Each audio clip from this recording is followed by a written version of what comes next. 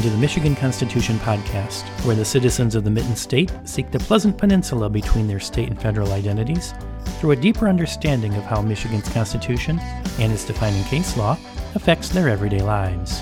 Your host, Tony Snyder, is a licensed Michigan attorney with more than a decade of experience in private and government practice. Through this podcast, you'll better understand the unique characteristics of Michigan's supreme law and probably learn a few fun facts about federalism too. And now, here's Tony.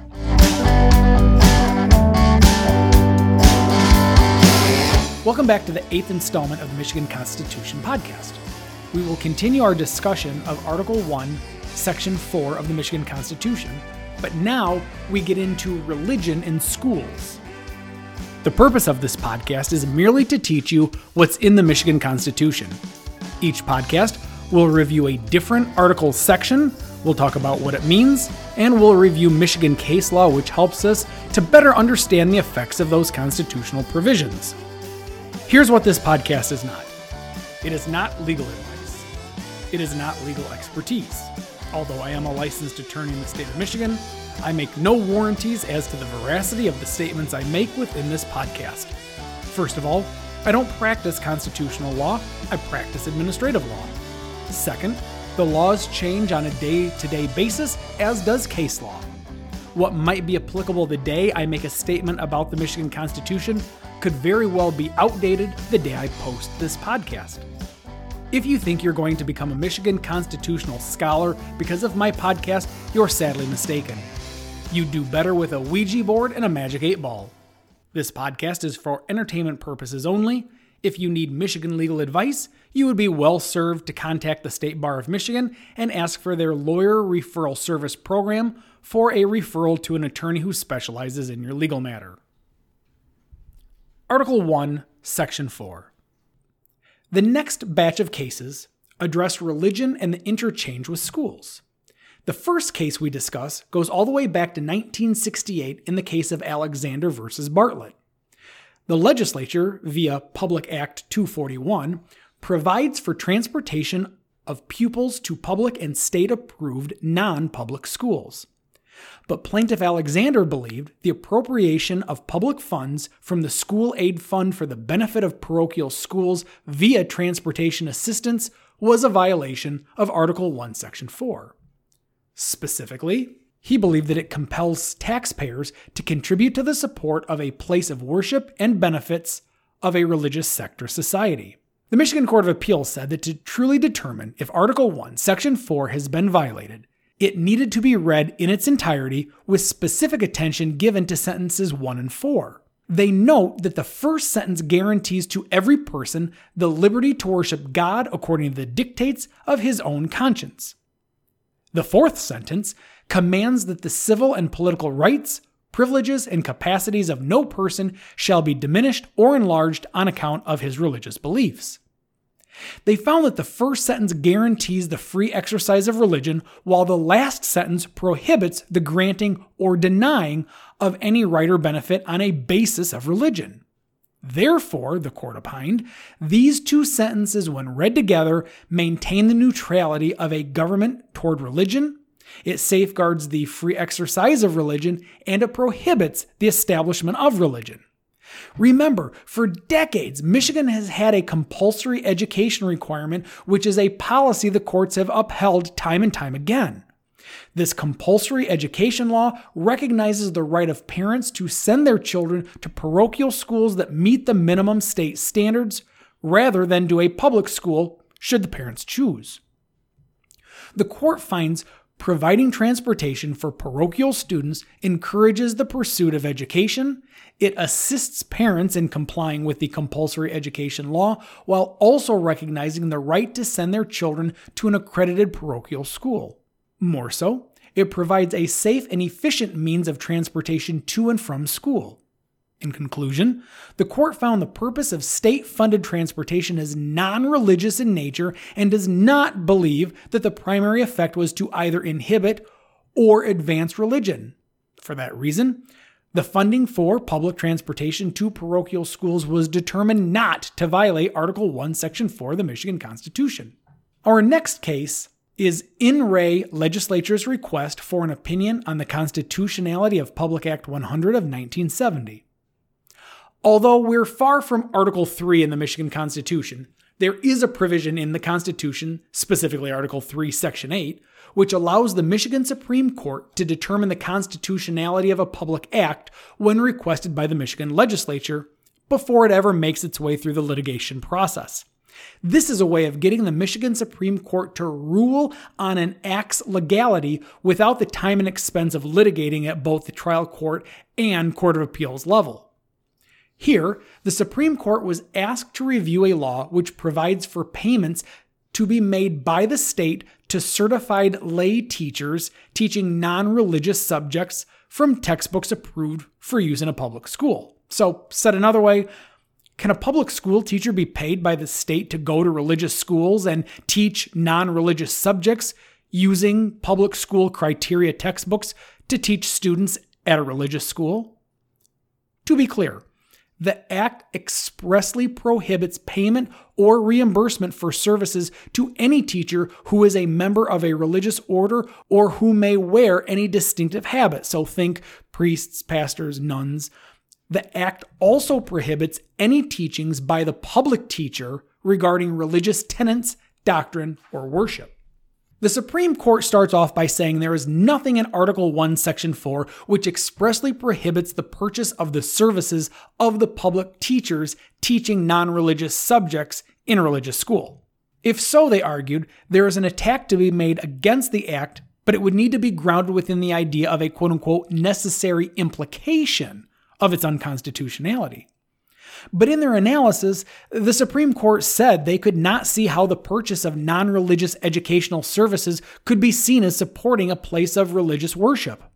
Nor did they believe any inference could be drawn that a public school teacher teaching non-religious subjects would be viewed as a minister of the gospel or a teacher of religion, particularly since the Act was very clear to expressly exempt religious teachers from state compensation. They noted that there will be times a religious school may receive incidental benefits by the state, but this does not invalidate an otherwise constitutional statutory program which was plainly designed and intended to serve a public purpose. Next, the court noted that to adopt a strict no benefits rule would render religious places of worship and its schools completely ineligible for all state services. The justices believe there is no evidence that the people of Michigan intended that rule to be adopted when the Michigan citizens ratified the Michigan Constitution. But also, the court thought that a quote-unquote no benefits rule might actually run contrary to the last sentence of this section, which guarantees that no person shall have his rights, privileges, and capacities diminished or enlarged on account of his religious beliefs. When taken together, the Supreme Court said the sentences are an expanded and more explicit statement of the establishment and free exercise clauses of the First Amendment as found in the United States Constitution. For those reasons, the Michigan Supreme Court determined payment to public school teachers for the purposes of teaching non-religious subjects using public school approved textbooks would not violate Article 1, Section 4 of the Michigan Constitution. Our next case dealing with religion in schools is the 1993 Michigan Supreme Court case of People v. DeYoung. Mr. and Mrs. DeYoung taught their 2 school-aged children at home in accordance with their faith. So, we're dealing with a homeschooling matter. Because the DeYoungs taught their kids at home without the aid of certified teachers, the local Ottawa County Area Intermediate School District charged the parents with violation of the compulsory education law. The allegation? That because Ma and Pa DeYoung weren't certified teachers, they weren't complying with the compulsory education requirement. The DeYoungs were ultimately convicted and sentenced to 2 years probation for instructing their children without being state certified teachers. They were each fined $200 or roughly $360 per person in today's money. They were required to test their children for academic achievement and ordered to arrange for certified instruction. The issue the Michigan Supreme Court had to address was whether Michigan's teacher certification requirement for homeschooling violates Article 1, Section 4. The majority of justices for the Supreme Court said that this is a strict scrutiny case, one that has the highest bar of governmental burden to prove, and to do so must implement a 5-element compelling interest test. This 5-pronged test may sound familiar to you by now. 1 is the person's belief sincerely held. 2 is that sincerely held belief religious in nature. 3, does the state regulation impose a burden on the exercise of such belief? 4, does the state's interest justify the burden imposed? And 5, is there a less intrusive way to accomplish the goal? The court first found that indeed the DeYoung's belief was both sincerely held and a religious belief. Because the DeYoung's faith professes that parents are the ones who are responsible to God for the education of their children, these parents passionately believe that utilizing a state-certified teacher is sinful. The court believed that the DeYoung's faith, albeit unusual, could not be challenged or ignored. Regarding the third element, the Michigan Supremes believed it was met because the certification requirement clearly imposed a burden on the exercise of the parent's religious freedom. The majority said that a burden may be showed if the affected individuals would be coerced by the state of Michigan's actions into violating the parent's own religious beliefs. Put another way, the religious person must prove to the court he has been burdened on account of his religious beliefs. The certification requirements, this court found, imposes upon Mr. and Mrs. DeYoung this dilemma. Do they violate the law of God to abide by the law of man, or commit a crime under the law of man to remain faithful to God? Therefore, the court found that this requirement of state-certified teachers was not a compelling state interest. They opined that to be truly compelling, the action required must be threatening to the safety or welfare of the state in a clear and present manner. This was not the case, the court believed. The state's narrow interest in maintaining the certification requirement needs to be weighed against the burden placed upon the DeYoung's right to a free exercise of their religion. The state, it was said, failed to provide evidence or testimony that supports the argument that certification is essential to the preservation of the state's interest. The Supreme Court noted from the lower court record that the children were fulfilling the state's academic and socialization goals, that the children have not been jeopardized in either their health or their safety, and that there is no indication that children will suffer social burdens in the future. In conclusion, the Michigan Supreme Court found the certification requirements are not essential to, nor are they the least restrictive means of achieving the state's claimed interest. Our last case, before we wrap up this podcast, but don't worry, I've still got one more podcast coming out dealing with religion in schools, is Reed versus Kenowa Hills Public Schools.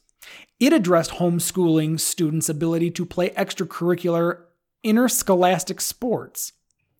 It's a 2004 Michigan Court of Appeals case, and it was the desire of the parents to supplement the children's education by participating in extracurricular interscholastic athletic programs within the district in which the students reside. The parents were informed by the district that their homeschooled children could not participate in the interscholastic athletic programs unless they were enrolled in a public school within the district for at least 20 hours a week. This requirement was in accordance with the Michigan High School Athletic Association, which I will refer to henceforth as MHSAA. It was their rules that state school districts are required to follow, and it was this MHSAA rule which school districts are required to follow. If a school were to allow a student who is not enrolled with them to play on the school's team, that school would be denied access to championship tournaments and forfeit any winning games they may have achieved during the season. The theory, MHSAA contends, is to prevent the recruitment of ringers in high school athletics. The homeschooling parents and students were not successful with the 3-judge Court of Appeals because the court found that interscholastic sports did not develop either their intellectual nor their vocational skills. The court found that sports is an extracurricular activity, and our Michigan Supreme Court had previously ruled extracurricular activities do not enjoy a right like core classes do. If this were a matter of the students looking to take a core class such as math, science, history, and the like, that is a right, not a privilege. In this instance, the schools would be forbidden from preventing the student from taking the class. In that instance, then, them wanting to take, say, a math, science, history class, well, then the school would be forbidden from preventing that homeschool student from taking that class. However, because the Court of Appeals found that sports is an extracurricular activity, that is merely a privilege, and in this instance, a privilege is reserved for the public school students. But the parents next argued that to properly exercise their religion, the children are to be homeschooled. And because the children want to participate in extracurricular athletic activities, the MHSAA's enrollment in public school requirement denies them being the children, the right to freely exercise their religion by being homeschooled. Additionally, the parents argue they should not have to forfeit their constitutionally guaranteed right to freely practice their religious beliefs by homeschooling just to participate in interscholastic athletic events. The Michigan Court of Appeals, evaluating the Article 1, Section 4 claim, they used our 5-part test to determine why MSHAA's requirement did not violate the Michigan Constitution. As is always the case, elements 1 and 2 were immediately found to be in favor of the homeschooling parents. The courts found that the parents' beliefs were both sincerely held and were religious in nature. But the court wanted to focus in on the third element of the burden. They found that the MHSAA enrollment requirement does not inescapably compel any conduct the parents might find objectionable to their religious beliefs. This enrollment requirement, the court said, does not infringe on the parents' right to homeschool their kids, nor does the enrollment requirement subject the parents to criminal prosecution. Instead, by homeschooling their children pursuant to their religious beliefs, the parents made a choice between extracurricular activities like sports or homeschooling. If the parents are homeschooling their children because it ensures the education provided integrates religious beliefs on a curriculum-wide basis while minimizing the influence of other worldviews, and for example, that would be things like evolution and other non-religious maxims, and if the peers and authority figures threaten to undermine those sincerely held religious beliefs, then interjecting those kids into teams whose teammates may run counter in faith and beliefs are obviously then defeating the purpose of their homeschooling goals. Ultimately, the Court of Appeals determined that the parents are free to homeschool their children and that there is no governmental action occurring which coerces the parents to violate their religious beliefs. As such, the enrollment regulation does not constitute a legally sufficient impediment on the parents' freedom to exercise their religious beliefs. That's going to do it for episode 8 of the Michigan Constitution podcast. Please reach out to me at podcast@tonysnyder.com through email, or I'm on Twitter, I'm at Tony Snyder. We'll talk to you next time. The Michigan Constitution podcast is for entertainment purposes only and does not offer legal advice or create an attorney-client relationship. This podcast is hosted by Tony Snyder. For more information, visit tonysnyder.com, send an email to podcast@tonysnyder.com, or follow Tony on Twitter @TonySnyder. Catch new episodes on the 1st and 15th of each month. Thanks for listening.